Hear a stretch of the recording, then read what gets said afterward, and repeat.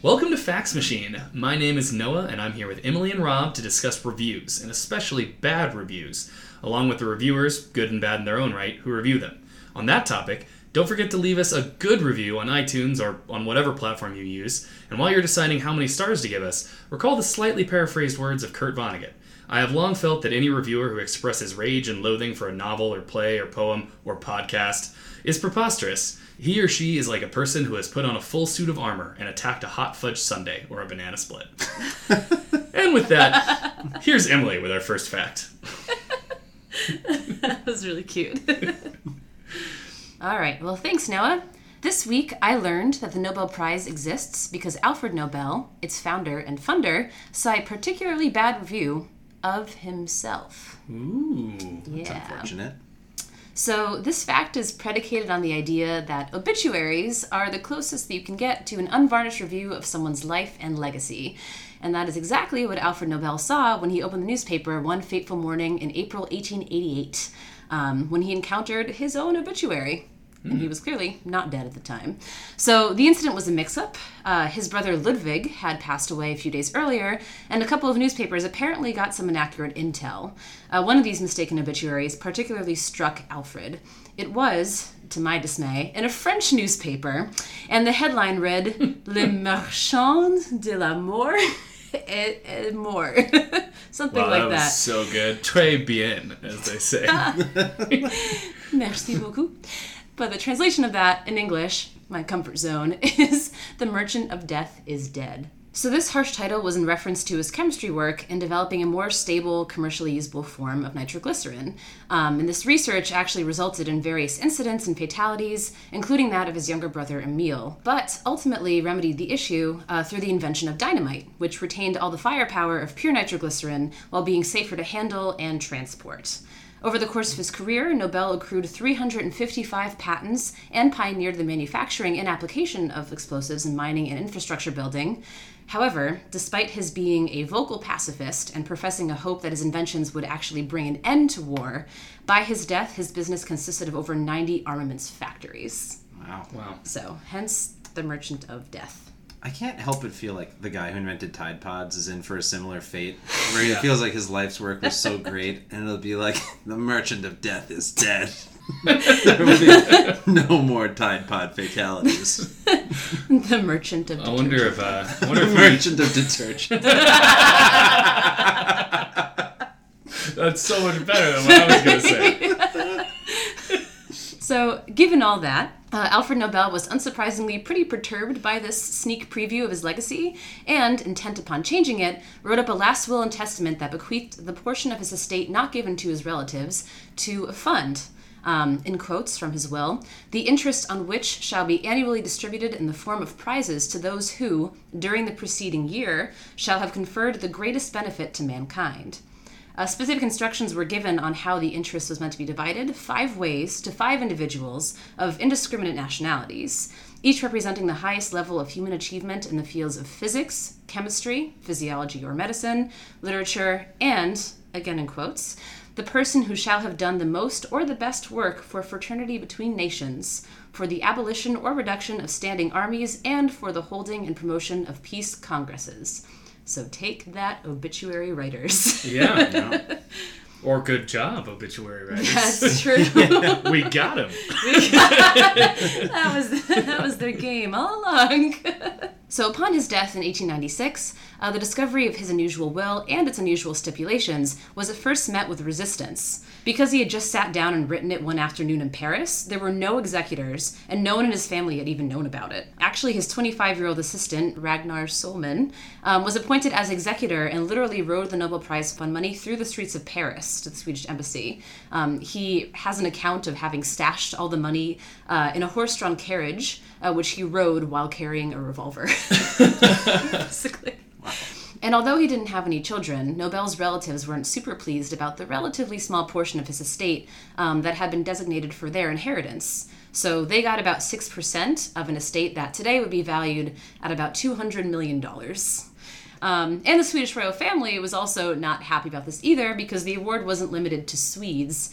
And the institutes that he appointed to manage and dole out these awards, so the Swedish Academy of Sciences for Chemistry and Physics and the Karolinska Institute for Physiology and Medicine, had no idea this responsibility was being foisted upon them, and subsequently had no idea what to do with it. But despite all of this chaos and confusion, the Nobel Foundation was formed in 1900, and the first Nobel Prize was awarded in 1901, 5 years after Nobel's legacy-changing will was first read. Something about this story just kind of reminded me of a very famous piece of literature where a man sees the legacy he leaves behind and changes his life. And that was Charles Dickens' A Christmas Carol. Yeah. And in my head, I was trying to place where they happened chronologically, wondering if one was inspired by the other. But actually, I just looked up that it was 1843 when A Christmas Carol came out. So 45 years before the premature obituary for Nobel. Mm-hmm. But there are striking parallels between the two stories. It's the sort of thing where I think, especially in older newspapers, it probably happened quite a bit. But I think even in newer newspapers, mistakes get made all the time. And it's kind of fascinating. So Wikipedia has a list of premature obituaries. And I thought, this will be a quick list. There are hundreds. Yeah. Hundreds of people with, It's a long list. It includes such people as Beyonce, Jerry Seinfeld, Fidel Castro, Dick Cheney, just a real Hillary Clinton, and an impressive list of very famous people. And so I was looking for kind of events that really stood out, and the one that just caught my attention that I had never heard of was called the CNN.com incident. This was just absolutely incredible.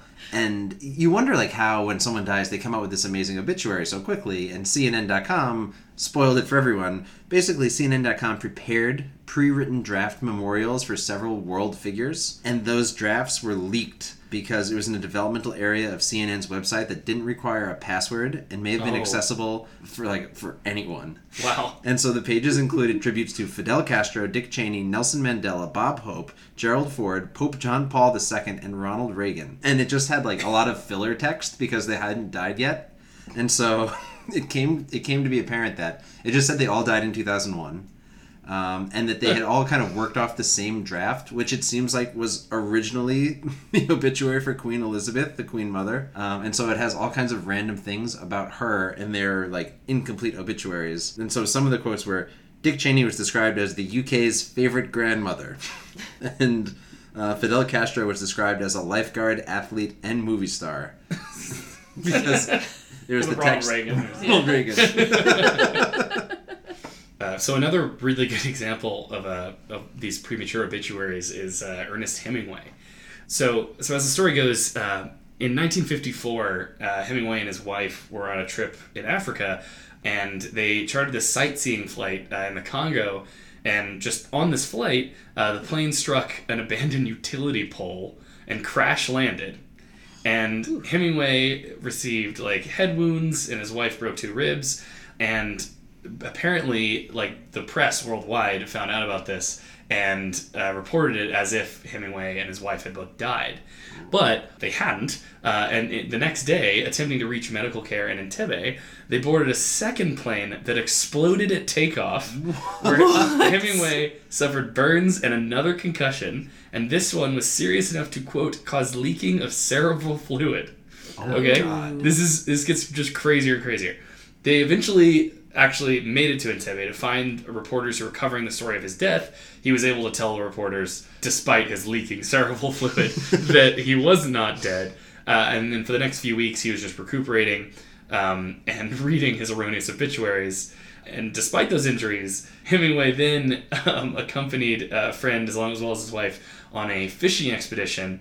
When a bushfire broke out, he was again injured and suffered second-degree burns on his legs, front torso, lips, left hand, and right forearm. And the full extent of his injuries were 2 cracked discs, a kidney and liver rupture, a dislocated shoulder, and a broken skull. Yeah, the follow-up to that I also saw is that he made a scrapbook compiling all of these obituaries, which he then took to reading every day over breakfast with a glass of champagne. Right. So I feel like, it's... Healthy. From the sounds of it, every morning was something to celebrate for him, given how frequently he almost died. Yeah. So the one premature obituary story that I found that I thought was kind of entertaining regards a gentleman named Titan Leeds.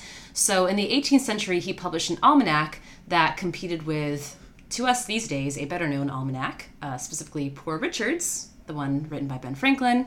And Ben, ever the epitome of class, made fun of his rival Titan by predicting Titan's death in Poor Richard's at 3:29 p.m. on October 17th, 1733.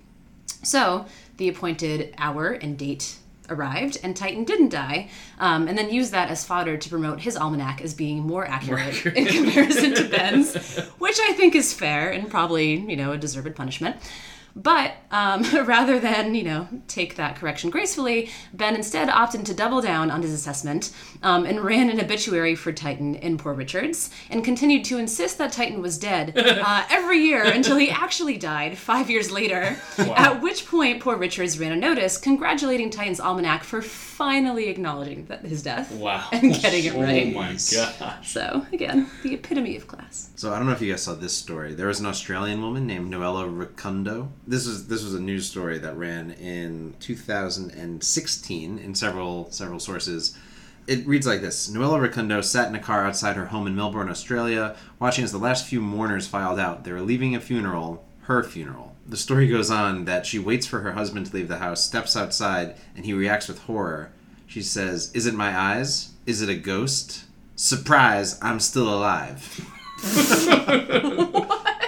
And what had happened apparently was her husband had paid a team of hitmen to kill her. Oh, wow. Whoa. And she had somehow convinced them not to and told them that they would get their money and then she would still be alive and he would go to jail, which is exactly what happened.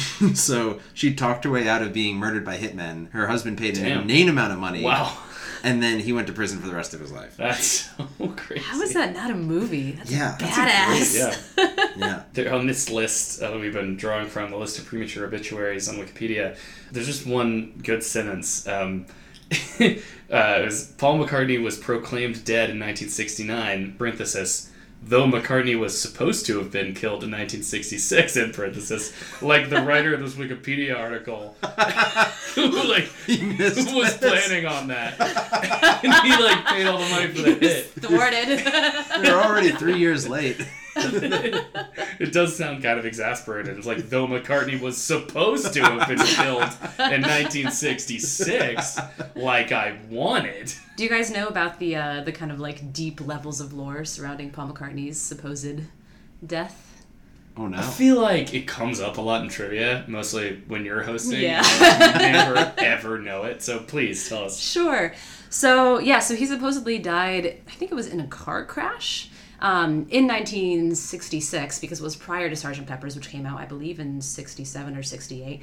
But regardless, part of the lore about this conspiracy theory about Paul McCartney being dead was that he was replaced by a supposed perfect lookalike named Billy Shears, who appears at the end of Sgt. Pepper's. The one and transition only to Billy Shears. Exactly, with a little help from my friends. So that fed part of the controversy. Also, the album Abbey Road, where you see the formers of the Beatles walking across the crosswalk in that kind of iconic cover. Paul McCartney was shoeless, and for some reason that also fed into the idea that he was dead. And of course, John Lennon, ever being a joker and opting to feed into this craziness, at the end of the song "I'm So Tired" on the White Album, actually recorded "Paul is dead, miss him, miss him, miss him," and then that was tacked onto the end of the song backwards, so that people who would then play the album be like, "Oh my God, there's a message! They're telling us it's true!" And it was done purposefully because that's who John Lennon was. That's cool. But yeah, good times.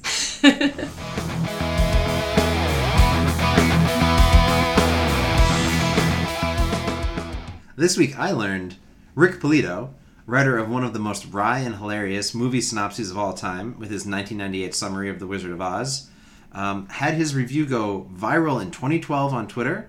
He became an internet sensation. He worked for George Takei, and now he's a stay-at-home dad. That's the dream. Nice. Yeah, he's doing it right. So just to get us on the same page, I will read you this review. You've all seen The Wizard of Oz? Yes. Okay. Rick Polito does an excellent job of condensing the movie down to its most basic elements. Transported to a surreal landscape, a young girl kills the first woman she meets, then teams up with 3 complete strangers to kill again. Can't argue with that. And this is kind of the thing that Polito made himself famous for. He worked for kind of a small town newspaper. He wrote these reviews. They ran out all the time, and his synopses were like kind of intentionally misleading, just to be humorous, because they were filling a spot in like a TV guide that no one else really cared about. And so he wrote that in 1998, and it wasn't until 2012 that Twitter found it, and someone posted a picture of it highlighted in yellow highlighter, and it got millions of retweets. And all of a sudden, Rick Polito was this individual who everyone wanted, and everyone wanted to talk to and figure out what had he done. And the answer was he had continued writing comedy, working for a small town newspaper, doing his own things, and eventually just started a Facebook page where he wrote kind of funny synopses. But that was pretty much it. And so he had a bunch of interviews, and in one of them he revealed, because of the fame he'd gotten from the Wizard of Oz synopsis, he was connected with George Takei. And he wound up writing jokes for George Takei's social media accounts. And like he has a fan following that's very strong. And so some of the fans were very upset to learn that what they thought was George Takei's humor might actually be this contract Rick Polito humor. And so even with this, like a second kind of spike in popularity or his name being used, he was never able to really turn it into a job or a career. So he runs his own Facebook page, which is called That TV Guy, at That Polito Guy on Facebook. So really, like, for such a, what I thought was a wonderful synopsis, and he has so many others that he wrote, and he kind of inspired this whole, I've used it in trivia actually before as rounds of like bad movie synopsis, you have to guess the movie. And it is trivia gold. It is such a fun round to do. But he really just has, in interviews, said, I couldn't make a job out of it. I tried to work for different networks and publications, and nothing really stuck, and so I'm just kind of doing my own thing. Cool. So, inspired by him, there are a lot of lists, online, BuzzFeed, etc., where people do this to hilarious effect. And so I thought I would quiz you guys. People will like hashtag explain a film plot badly, and you guys can guess what the movie is. Awesome. So a white child is told he is special, then he goes to private school. Harry Potter? It's Harry Potter.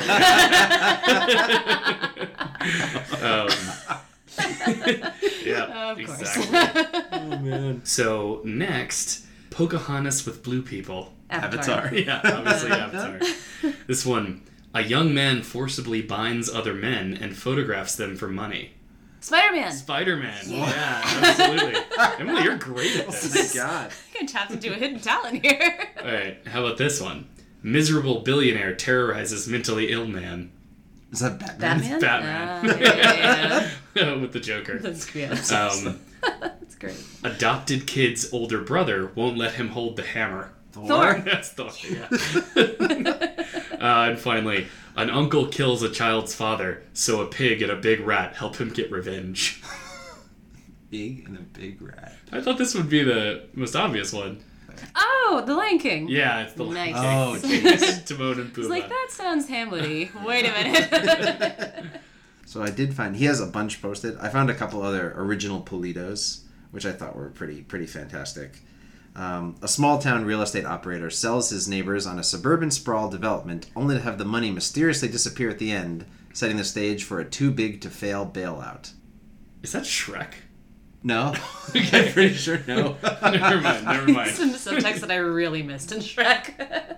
So this was It's a Wonderful Life. My favorite Oh, Christmas movie. Yeah. Okay.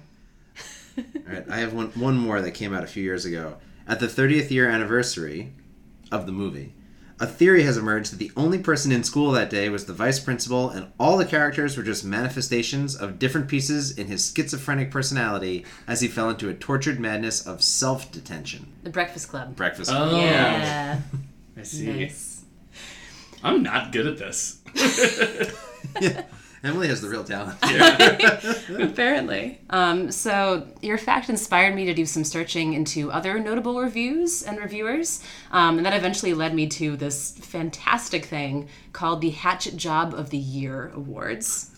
So it's was held by, a British literary review website called The Omnivore, and they describe it in their official manifesto as, in quotes, a crusade against dullness, deference, and lazy thinking. It rewards critics who have the courage to overturn received opinion and who do so with style. Most of all, it is a public celebration of that most underpaid and undervalued form of journalism, the book review.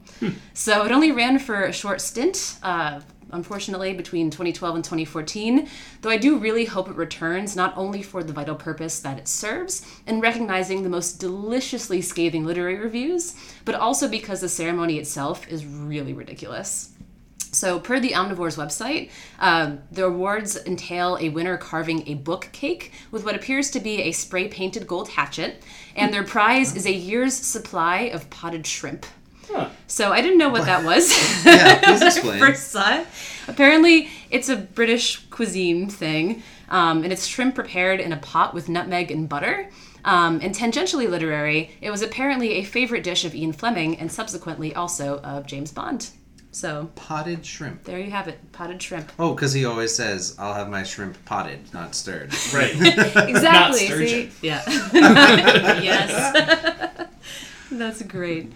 So I looked into some previous winners and runners-up, and I didn't actually expect to see any recognizable authors among the award-winning criticisms, but apparently the organizers strictly nominated reviews on the works of well-established authors who, in quotes, could take the criticism.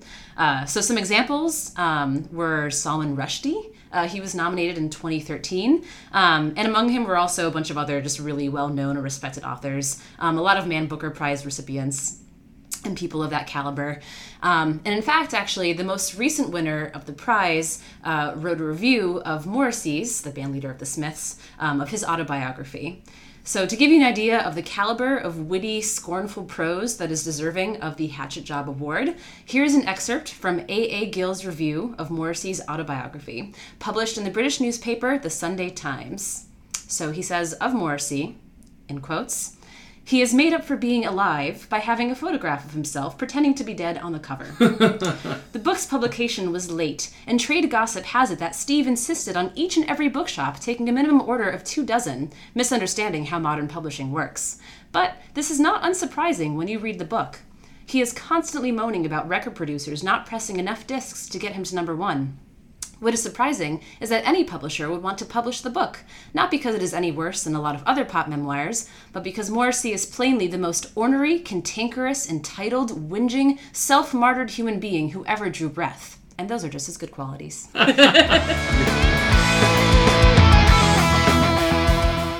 All right. This week I learned that nobody in Paris liked the Eiffel Tower when it was first built, with one Parisian going so far as to call it, quote, a half-built factory pipe, a carcass waiting to be fleshed out, and a hole-riddled suppository. Whoa. Harsh words. First off, I think it's probably fair to say that nobody wants a suppository shaped like the Eiffel Tower. I just feel like we should clear the air.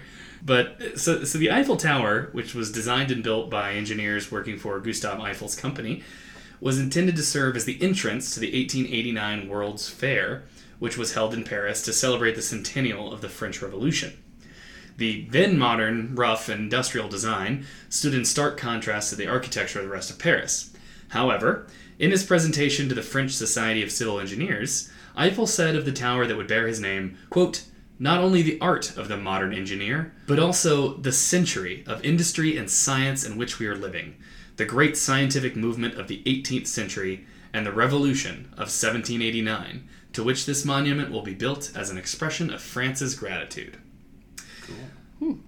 So that gratitude for the design consequences of modern engineering, industry, and science was perhaps not as ubiquitous as he expected, as the opposition was swift and fierce, with a group of artists, writers, and architects forming the Committee of 300, i.e. one member for each meter of the tower's height. They wrote collectively, "We protest with all our strength in the name of slighted French taste against the erection of this useless, monstrous, and ridiculous tower, dominating Paris like a gigantic black smokestack, crushing under its barbaric hulk all of our humiliated monuments, which will disappear in this ghastly dream.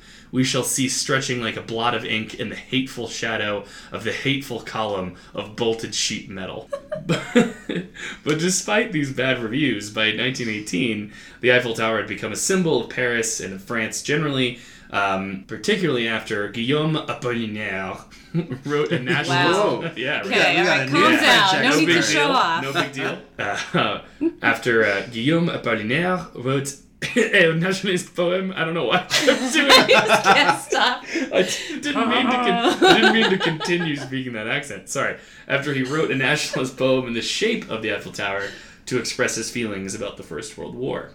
All right, so I actually learned a bit about a group of people who might actually agree with those dismal reviews of the Eiffel Tower, sort of, I guess, depending on how you interpret this. Those people being sufferers of Paris syndrome. Have you guys heard of Paris syndrome? No. No. Okay. So it's a disease that claims up to 20 people every year and disproportionately affects Japanese tourists. The symptoms include acute delusional thinking, hallucinations, feelings of paranoia and persecution, anxiety, sweating, dizziness, vomiting. The list goes on. And at the root of this malady is the psychologically distressing realization that Paris doesn't live up to the sufferer's over-the-top, highly romanticized expectations. And it's Ouch. considered a very severe adverse form of culture shock. Wow. That's the body's own really bad review of Paris. Exactly. I think they might have seen the Eiffel Tower and just been like, suck it blue, it's terrible. Paris is shit, and you're not going to.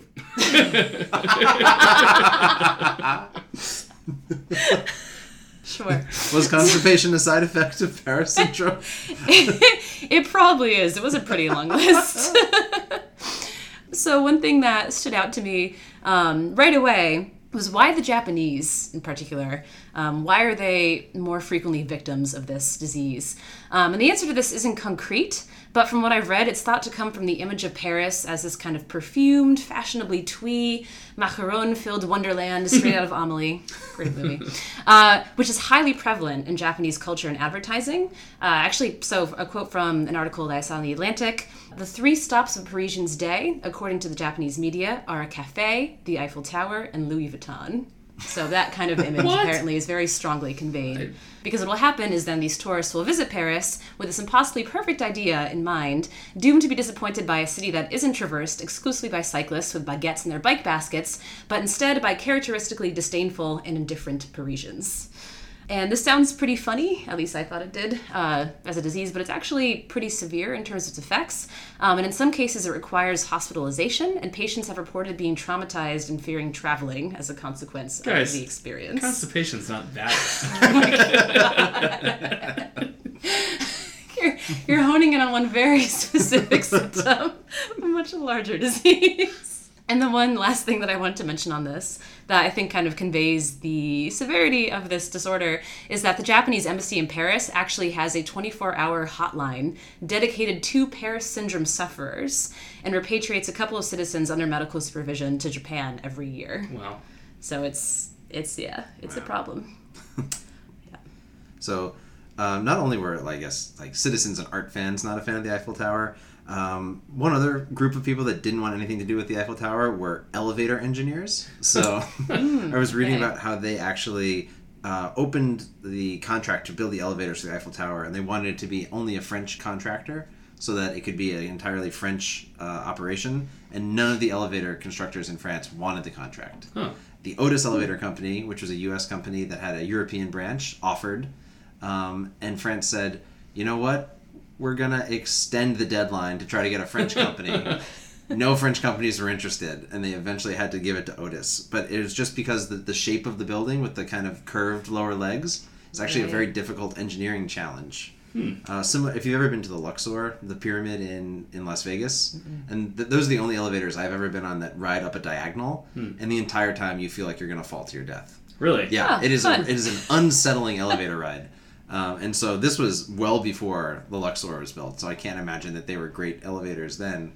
But engineers wanted nothing. They said, we will not build these elevators. This is a huge liability. But the real question is, do the elevator door close buttons work? There's one other really large, famous European architectural construction that drew a lot of criticism, and this one actually eventually failed. And it was called the Wilsmermeer, or called the Wilmer, more kind of colloquially. And it was this modernist marvel of building a vertical city. And so the ground spaces were all open for grass, and then skyscrapers came up from them, in which the ground floors were businesses and the upper floors were housing, and you would never have to drive anywhere because you could just go up and down in your building and share park space, and everything was kind of made into hexagonal shapes and very like regular, and it was like distributed so that there were like spatially oriented areas within this housing complex. And it was supposed to be the city of the future. They were selling off lots for like very, very high prices, and it was not far out of Amsterdam, and it became readily apparent that no one wanted to live here. And so they had almost completed construction of, I think, more than half of the entire Wilmer when they basically lost funding for the project. Wow. And it became this kind of ruined city in the north of Netherlands. And I'll say that it's a really interesting story that I heard of through a 2-part episode of another podcast, 99% Invisible, that did a complete kind of description of how this worked. So instead of me trying to tell you, I could just refer you there. But it's a really cool story about how modernist architects made up this idea, and it was the new modern thing, and it was going to be great, and it was terrible, like absolutely terrible. And some U.S. cities were actually starting to buy into modernism and modern architecture, and a lot of them kind of pulled back at that moment, Yeah, too. once they saw what happened. The other thing I found that was really interesting was Business Insider compiled a list of the ugliest building by state in the United States. And this is a disappointing list, because every state just has some of these really terrible buildings. And some of them just look bad or like are weird colors. One friend of the podcast, the Denver International Airport, made it on the list. Hey! So, another They didn't like the shout-out. Blue Horse? Oh, Yeah. come on. Something about it just didn't speak to the writers. Okay. There's one from Louisville, Kentucky, and it's called the Caden Tower. This was actually built by the protege and son-in-law of Frank Lloyd Wright, William Wesley Peters. And the building says that Frank Lloyd Wright's son-in-law gifted this monstrosity to Louisville. And so it's just this odd kind of brick-sided building that has a suspended lacework facade. And it literally looks like a metal doily was draped over the front of the building. Ooh. And it's just kind of horrible. And so it's just, something about it is really grotesque and unusual looking. In Newark, Ohio, though, is perhaps the best looking, worst building in any state. And that's the Longaberger building. And it's literally a picnic basket. It's an 8-story tall picnic basket with weaving, kind of the, with what appears to be like weaving wicker coming in and out where windows appear. But as if that weren't enough of a suggestion, there's a wooden colored rim around the top and then 2 handles extending out into the sky. Wow. Okay. If you guys are interested, I have a little mini quiz of 1-star Yelp reviews for other famous sites and landmarks. Oh, yes, so the please. premise being that I'll give you guys the review and you have to guess the landmark that it's Okay. about. Is it Shrek's swamp? I will give you a hint and that is not one of the answers. Okay. All Oh, right. Just to get us on the right track. Dulot. All right, so for the first one, a giant clock. I genuinely don't know what all the fuss is about. Is, Big Ben. Yeah. oh, I'm sorry. I was still thinking movies, and I just said Back to the Future. It's like, I told you it's not Shrek's swamp. I'm not good at this, Emily. Okay. Sorry, Big Ben. Whatever. All right, blah, blah, it's all blah. good, right, it's all next good. one. All right, the second one. I was pretty unimpressed. It's a ruin. It's the Coliseum. Yeah. It's a bit of a walk reaching the chapel. Oh, is that probably the Sistine Chapel, right? Yeah. Apparently not worth the bit of a walk. Another one. Some rocks in the middle of nowhere. Stonehenge. Yeah. And lastly, this is an easy one, but I thought it was funny. More like the Awful Tower. Hey.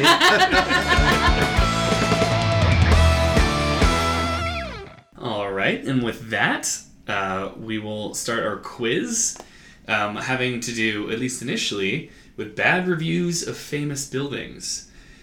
Question number 1. Conman Victor Lustig became world famous after he was able to sell what famous landmark twice? I want to say it was the Brooklyn Bridge. I'll go with that, having no other answer to offer. No, it was the Eiffel Tower. Oh, no. And all these questions are going to be about the Eiffel Tower. And most are people who had either a very good time or a very bad time at the Eiffel Tower. Okay. Oh, wow. Okay. So, question 2. What nickname did the Eiffel Tower share with a world leader in the 1980s? So, a very pointy world leader. A very pointy world So, leader. yeah, apparently. Well, that's not its An only acutely quality. angled world leader. Which world leader An is... isosceles world leader. Which world leader is most like a hole-filled suppository? Qualities of the Eiffel Tower that are not related to its shape.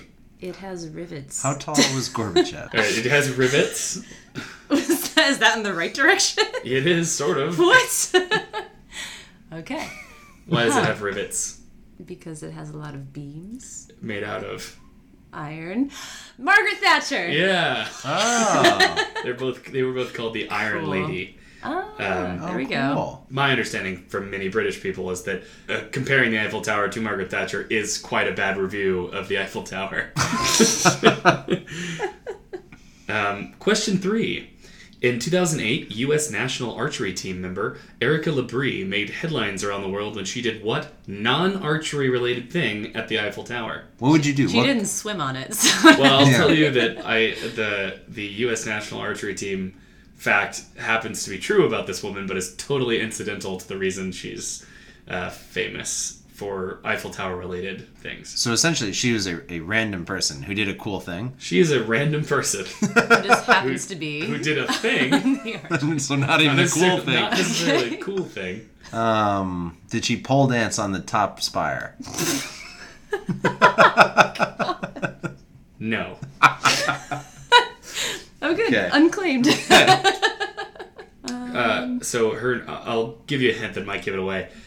So her name is Erica Labrie, but after she left that day, she had a different surname. She got married on the Eiffel Tower? Close. She got divorced on the Eiffel Tower? Colder. Okay. Different preposition. Oh, she was divorced? She didn't get married on the Eiffel Tower. Under?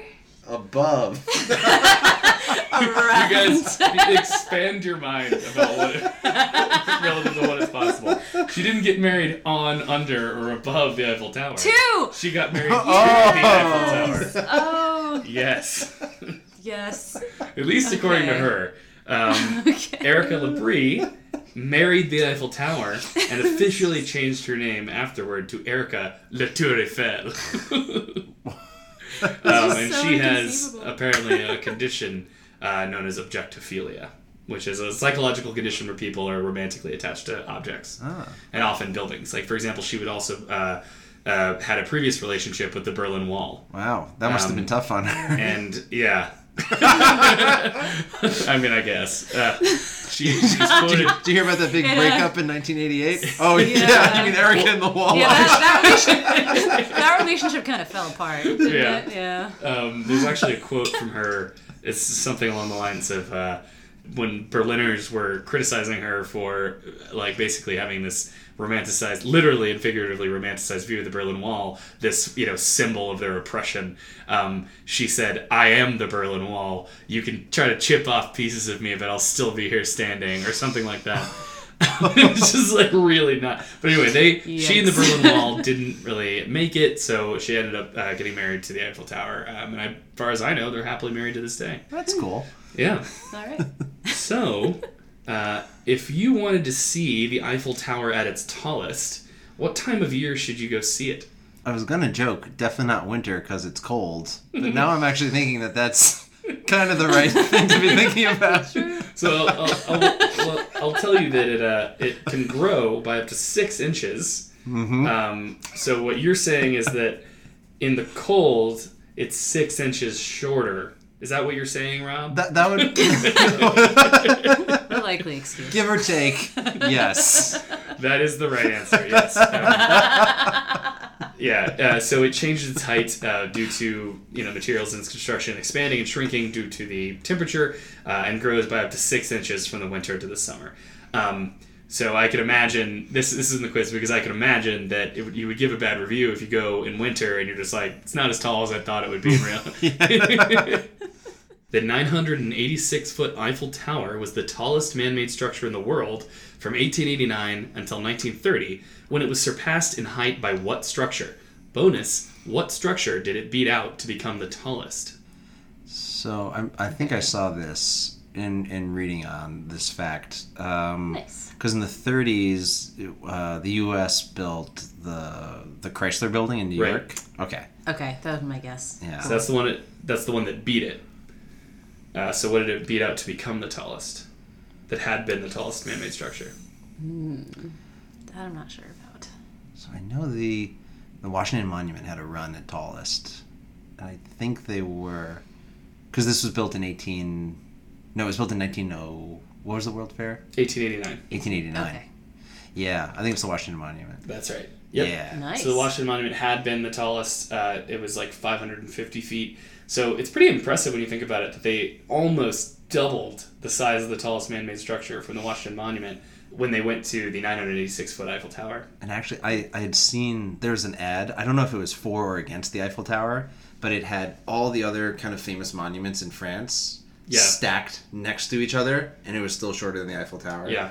And it included, like, the Statue of Liberty. Which is not in France. Right, I but they noticed that included too, it. yeah. I think it said, like, in the caption of that picture I saw online was, like, Parisian landmarks, and I was like, that's not in France. Wait a minute. But it Well, it's between the came U.S. from- and France. Right. I guess technically that's true. Yeah. All right, question 6. Someone who probably would have left a bad review if he could have, Austrian tailor Franz Reichelt, died after testing what invention on the first level of the Eiffel Tower? Was it a parachute? It was a parachute, Oh. yeah. He was Yikes. confident in his parachute design. He jumped off the first above ground level of the Eiffel Tower and plummeted to his death. And Bummer. the irony is that it probably would have worked if he jumped from higher up. Yeah. That was Enough my time to- first yeah. thought. I'm like, he might have just not given himself enough height there. Yep. Yikes. Bummer. Ooh. Question 7. After the Germans captured Paris during World War II, how did members of the French resistance damage the Eiffel Tower in order to piss them off? It's like graffiti or... Yeah. What would make the Germans mad? Did they put like a Hitler mustache on it? Like they do at the front of the lift cars? Interesting. You've said a couple things here that I don't know if you're going to be able to trace back that are like right on the money, but it's not what you think it is. I didn't say that much. Oh no. Okay, something that would piss the Germans off. I said that. You said Hitler. I said Hitler. And you said mustache. I said lift? Wait. Back to conspiracy theories. I have no idea. You guys give up? Yeah. Yeah. Yeah. They cut the elevator cables or the lift. Oh. Whoa. I never would have gotten there. Yeah, so when the Germans captured Paris, the French resistance cut the elevator cables so that the Nazis would have to walk all the way up the stairs in order to get to the top. So one of the funny examples of this is that soldiers had to walk all the way up to the top, all through all the stairs, with a giant Nazi flag that they wanted to hang off the top of it. But after they had done that and come back down, after it was unfurled, it blew away. Because it was too big, actually, and it was like too much wind force on it. And they had to walk all the way up again with a smaller flag. So, final question. Despite his vehement and public opposition to the Eiffel Tower, the writer Guy de Maupassant, one of the members of the Committee of 300, is reported to have eaten lunch at the tower's restaurant every day. What reason did he give for this? Oh, I think I saw this. Because it was the only place in Paris from which you couldn't see the Eiffel Tower. That is exactly right. Yep. Cool. That's exactly right. All right, that's our show. Thanks so much for joining us. Don't forget to follow us at Fax Machine Pod on Instagram and Twitter, and at Fax Machine Podcast on Facebook. And please also give us a great review, not a bad one, on whatever podcasting platform you listen to. Thanks again, and see you next time.